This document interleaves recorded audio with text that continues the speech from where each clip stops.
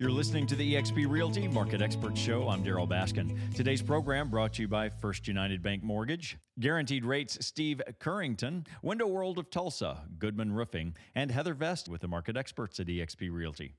And make sure you're up to date on the latest in community news, updates, tips, and information from our local experts, people in our community that you actually know, the ones you can talk to. And I'll throw in a few houses and commercial properties for sale.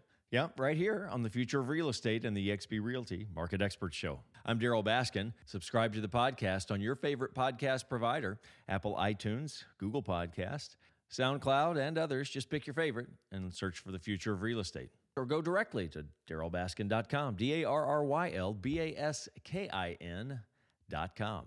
Well, it's a good day for a market update, and Stan Stevens with me on the show today. So later we're going to talk about lumber prices, and so stick around for that. You know, Stan, I pulled some data here just to say new listings. So over the past 7 days, new listings, 525 new listings, and closed 690. Actually, I could read it a lot better if I had my glasses on.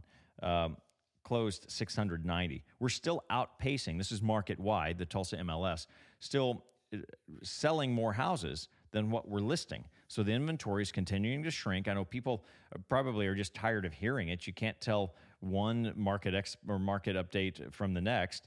Under 200,000, we have new listings, 191 new listings, and closed listings, 295. So we're about 100 short there as well.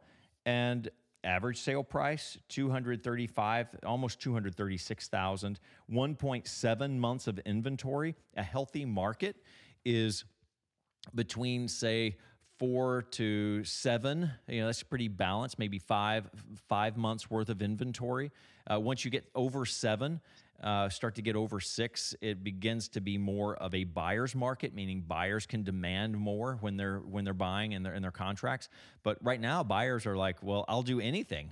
I'll do anything you want. I'll let you stay there as long as you want. Just let me buy the house.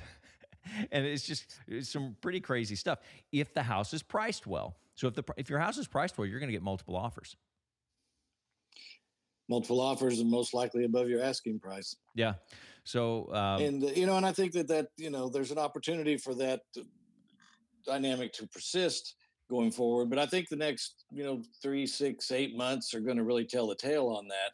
Now, there's a lot of factors that have driven the market and created the shortage. So we'll have to watch and see, because even the experts don't agree. And that includes me and you. That's right. So stay tuned for the rest of the show after the news.